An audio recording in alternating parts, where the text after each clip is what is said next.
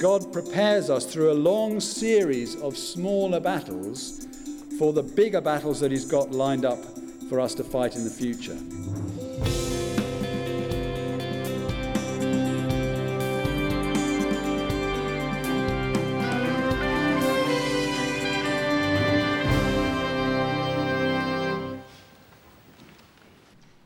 Speak to us, Heavenly Father, through your word and by your Spirit, in Jesus' name.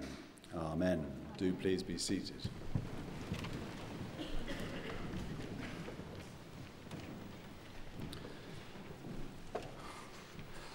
The church in this country faces big challenges. They're illustrated by the recently published census results from 2011 and the fall in the percentage of the population that identified their religion as Christian. In 10 years, that percentage fell by 12 points.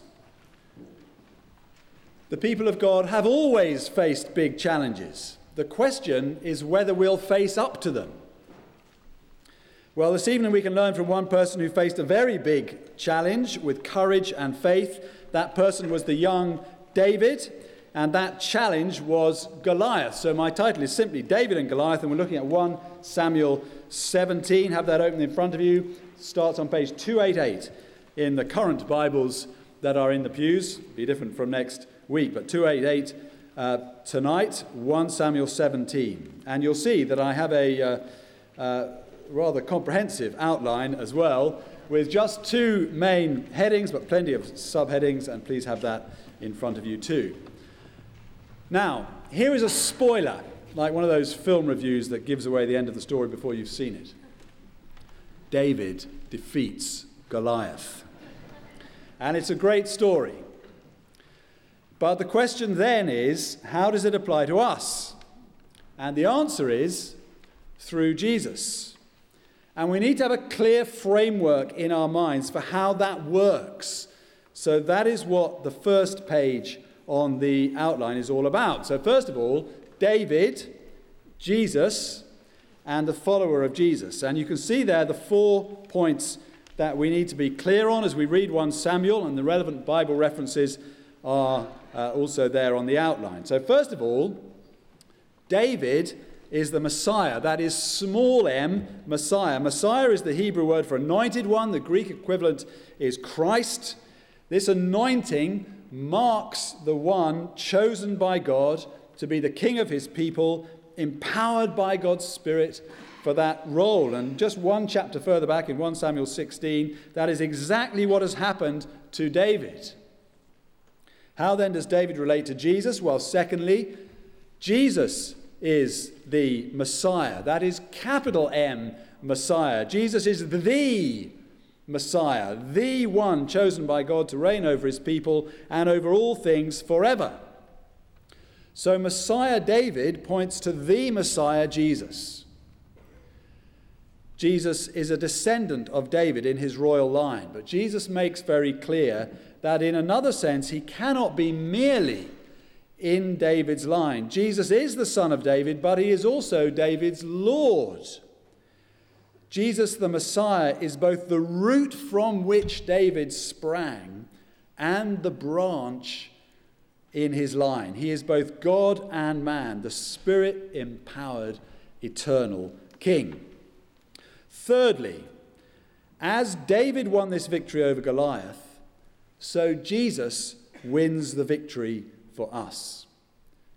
And great as David's victory was, the victory of Jesus is in a different league altogether. By his cross and resurrection, he breaks the power of sin and Satan and death and sets his people free from their grip forever. So David's victory over Goliath points us to the unique once-for-all victory of Jesus for us.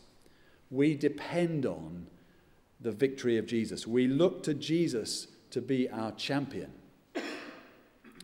But there is a fourth point as well. Through faith in Jesus, we overcome.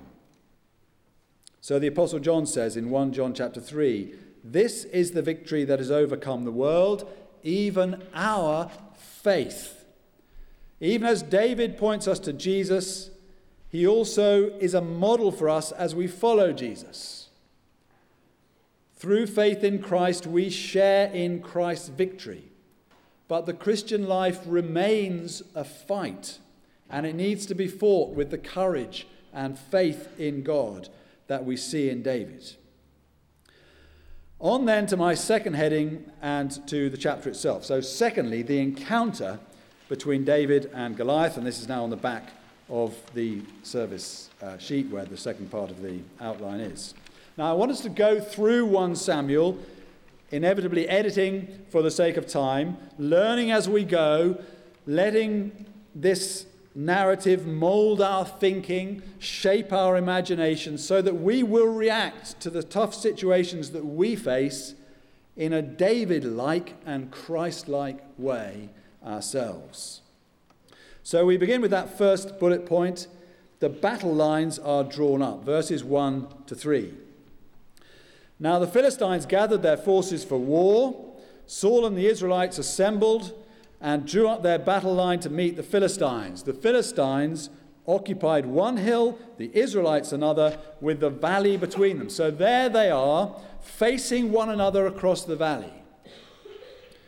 God's people are always being faced with enemies in one form or another. All the powers of evil, the godless world, our own sinful natures, the approaching monster of death with its advanced guard of disease and sickness.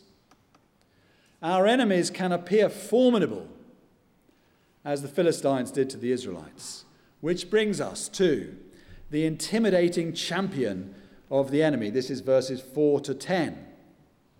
A champion named Goliath, who was from Gath, came out of the Philistine camp. He was over 9 feet tall. His spear shaft was like a weaver's rod. Its iron point weighed 600 shekels. That's over a stone just in the iron tip of the spear. Goliath stood and shouted to the ranks of Israel, "Why do you come out and line up for battle? Am I not a Philistine, and are you not the servants of Saul? Choose a man and have him come down to me. If he is able to fight and kill me, we will become your subjects. But if I overcome him and kill him, you will become our subjects and serve us." Then the Philistines said, "This day I defy the ranks of Israel. Give me a man, and let us fight each other." The stakes could hardly be higher. The outcome of this conflict will be death or slavery for one side or the other. And Goliath is right about one thing. "Give me a man," he calls out. "Give me a man." If he was saying it now, I think he would say, "Man up." That is what the church needs in the face of today's enemies.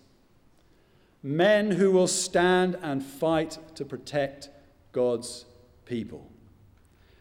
What's the reaction? The terror and despair of God's people. Verse 11, on hearing the Philistines' words, Saul and all the Israelites were dismayed and terrified. Now our response to fear is either fight or flight. Which is it here? Verse 24 later on is clear. When the Israelites saw the man, they all ran from him in great fear. But that's not the whole picture. 2 weighty words come next. Now, David.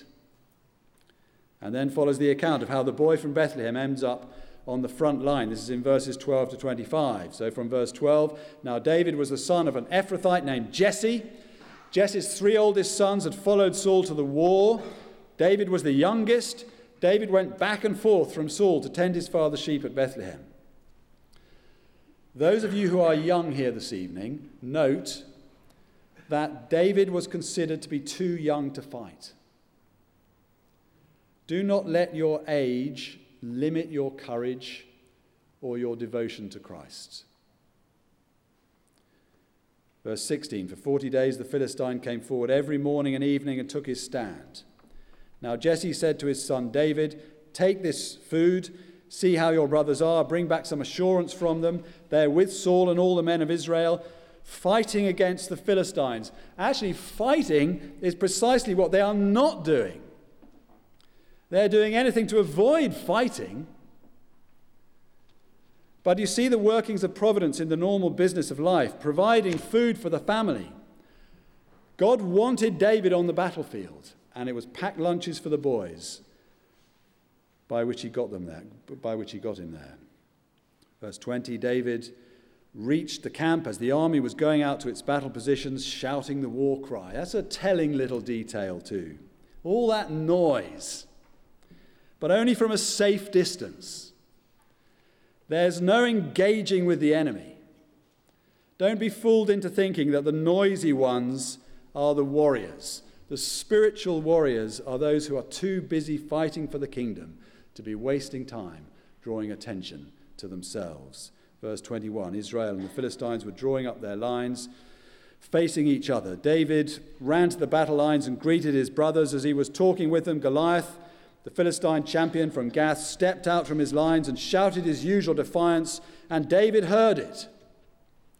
When the Israelites saw the man, they all ran from him in great fear. Now the Israelites had been saying, "Do you see how this man keeps coming out? He comes out to defy Israel. The king will give great wealth to the man who kills him. He will also give him his daughter in marriage and will exempt his father's family from taxes in Israel." So there is a standoff, a logjam. They are stuck. But here is David. And now we hear him speak, in fact, for the very first time in the whole Bible. So these are weighty words. What about David's motivation for the fight? Verses 26 and 27. David asked the men standing near him, "What will be done for the man who kills this Philistine and removes this disgrace from Israel? Who is this uncircumcised Philistine that he should defy the armies of the living God?" They repeated to him what they'd been saying. Now you can see three sides here to why David wants to fight. Consideration of reward, confidence of victory, and concern for the glory of God. He is utterly God-centered, but that doesn't make him shy of wanting to know what the reward would be. And nor should we be. The New Testament and Jesus himself repeatedly speak of the rewards that will be heaped on those who overcome by the grace of God. The vanquisher of Goliath was promised riches, status, and privilege as gifts from the king. King Jesus promises unimaginable spiritual riches and status and privilege to his own. And we should let the anticipation of one day sharing in Christ's glory stiffen our sinews for the fight today. But those who fight are not always looked on favorably by their fellows. So note next the anger of some of those who won't fight towards the one who will. Verses 28 and 29, when Eliab, David's oldest brother, heard him speaking with the men, he burned at anger at him. Now, where's that come from? David was simply following his father's instructions. Can we detect the guilty anger of one who's been caught out in his cowardice, and even worse, by his little brother? "Now what have I done?" said David. "Can't I even speak?" And if that isn't exasperation born of long family experience of being on the sharp end of your older brother's tongue, I don't know what is. That has the authentic touch of a real family dynamic, does it not? But this exchange leads next to a providential opportunity. Verses 30 to 32. What David said was overheard and reported to Saul, and Saul sent for him. David said to Saul, the king, "Let no one lose heart on account of this Philistine. Your servant will go and fight him. Never mind them. I will do it," says David. Now, how can this young man talk like that to the king?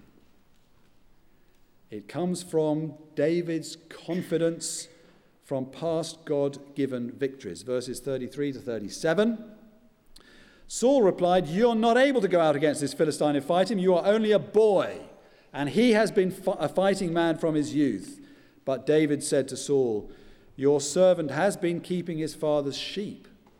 When a lion or a bear came and carried off a sheep from the flock, I went after it, struck it, and rescued the sheep from its mouth. When it turned on me, I seized it by its hair, struck it, and killed it. Your servant has killed both the lion and the bear. This uncircumcised Philistine will be like one of them, because he has defied the armies of the living God. The Lord who delivered me from the paw of the lion and the paw of the bear will deliver me from the hand of this Philistine. Saul said to David, go, and the Lord be with you. Saul thought David was too young, too small, too weak, too lacking in skill and experience. But actually, God prepares us through a long series of smaller battles for the bigger battles that he's got lined up for us to fight in the future. So we must make sure that we start fighting now, fighting the spiritual battles that God puts in front of us today. But for all of the surprisingly relevant experience that David brought from the farm and the fields, don't miss seeing where David's confidence really lies. It is not in his own prowess or his tally of lions and bears, impressive though that is. His confidence is in the living God. The Lord will deliver me, he says. But that does not make him passive. He does not just sit on the sidelines and wait for God. No. David chooses the right weapons, verses 38 to 40. Then Saul dressed David in his own tunic. He put a coat of armor on him and a bronze helmet on his head. David fastened on his sword over the tunic and tried walking around. I cannot go in these, he said to Saul, because I'm not used to them. So he took them off. Then he took his staff in his hand, chose 5 smooth stones from the stream and put them in the pouch of his shepherd's bag, and with his sling in his hand, approached the Philistine.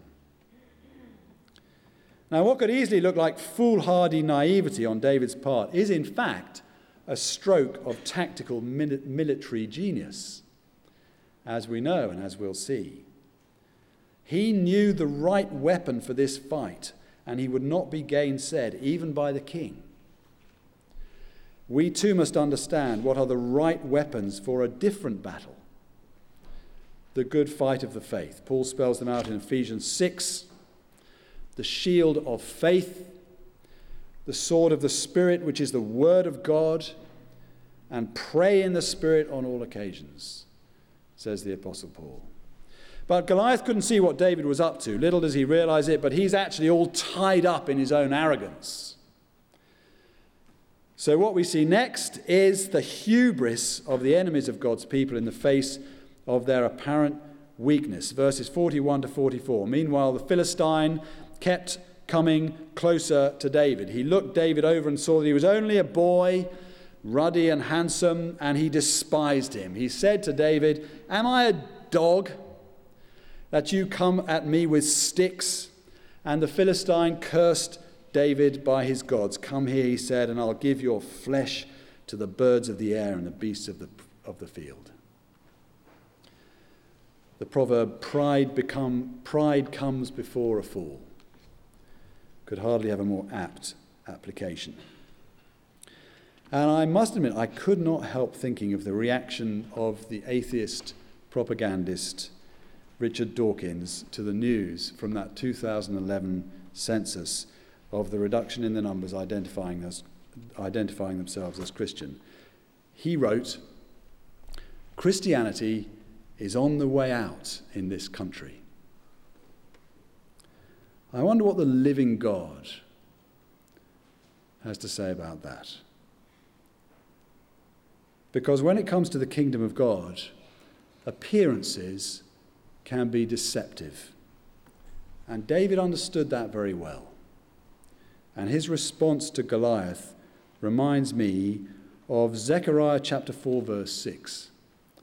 Not by might nor by power, but by my Spirit, says the Lord Almighty.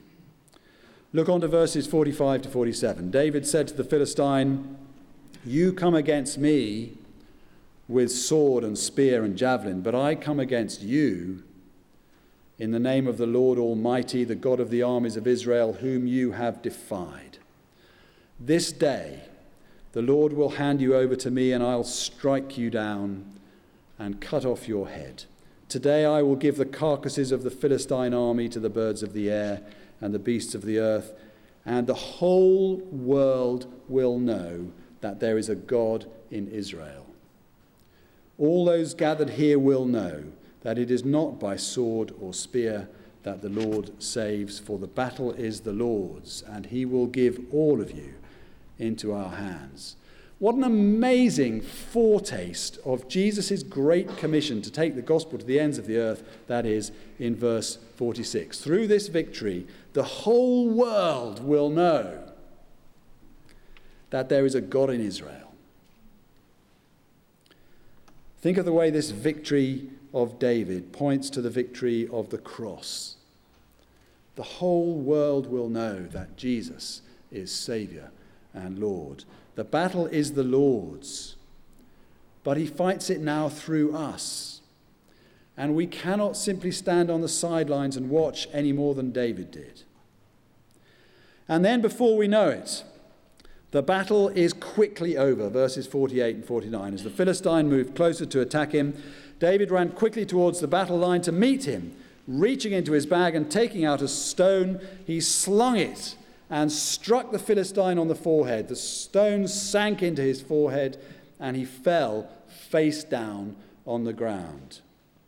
So this is where David's surprising choice of weapon comes into its own. Some people say that this chapter stresses David's weakness in the face of the overwhelming strength of Goliath.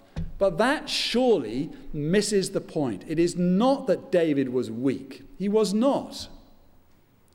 Nor was there anything inferior about his weaponry. If you've seen Spielberg's Indiana Jones films, you'll remember the scene in which Indiana is caught up in a fight to the death with a deadly enemy. They circle round one another with knives in their hands, wary of one another's flashing blade. But then all of a sudden, Indiana steps back, reaches into his jacket, takes out a pistol, and shoots his enemy dead from a distance. Fight over. David does a similar thing to Goliath. There's a fascinating note back in Judges 20, verse 16, which says this: among all these soldiers, there were 700 chosen men who were left-handed. That's not the relevant bit, but listen to this. Each of whom could sling a stone at a hair and not miss.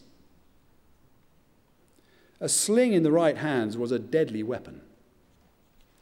Now, it's not that David was weak. It's possible that he would have lost an arm wrestling bout with Goliath, but that was not the nature of the fight. The issue was that other people saw him as weak. As Dale Ralph Davis puts it, all the important people regard David as weak. Eliab tells him, "You're a pain." Saul warns, "You're green." And Goliath sneers, "You're puny." But he is the one Yahweh uses, the Lord uses to deliver. So it was when Jesus went to his death on the cross. It looked to all the world as if the power of Jesus was broken and he was being destroyed. In fact, he was winning the greatest victory of all time. At the cross, he was the one who was the destroyer of sin and death and Satan. David was the destroyer of Goliath. He said he would be, and he delivered. What he delivered was the promised victory. Verse 50, so David triumphed over the Philistine with a sling and a stone. Without a sword in his hand, he struck down the Philistine and killed him. We must never forget, as we look at the towering giant enemies of Christ, that seemingly invulnerable giants have feet of clay. Or perhaps we should say, they have exposed foreheads. Then finally, there is the aftermath of victory. That's there in verses 51 to 58. You can read that for yourselves. Suffice it to say that hard on the heels of David's victory come the flight of the enemy's army, the encouragement of God's people and their eventual engagement in the fight, more resources for God's people as they plunder the abandoned enemy camp, and royal recognition for David. What David had done pleased the king. In this case, that was only Saul. When we fight faithfully the good fight of the faith, we please King Jesus. And what more could we want than that? So, and this is especially to you if you are a young man, will you fight? You have your life before you. Will you find a way of staying behind the lines out of the heat of battle? Or will you lay your life on the line for the kingdom of God and for those Christ bought with his blood? For the young David, there were many harder struggles and harder fights ahead of him. But through the furnace of battle, his strong faith in the living God had been confirmed and vindicated and strengthened. So as we face up to the enemies of Christ, what is it to be for you and me? Is it to be verse 24? When the Israelites saw the man, they all ran from him in great fear. Or is it to be verse 32? David said to Saul, "Let no one lose heart on account of this Philistine. Your servant will go and fight him." What about us? Will it be flight or will it be fight? Let's bow our heads to pray.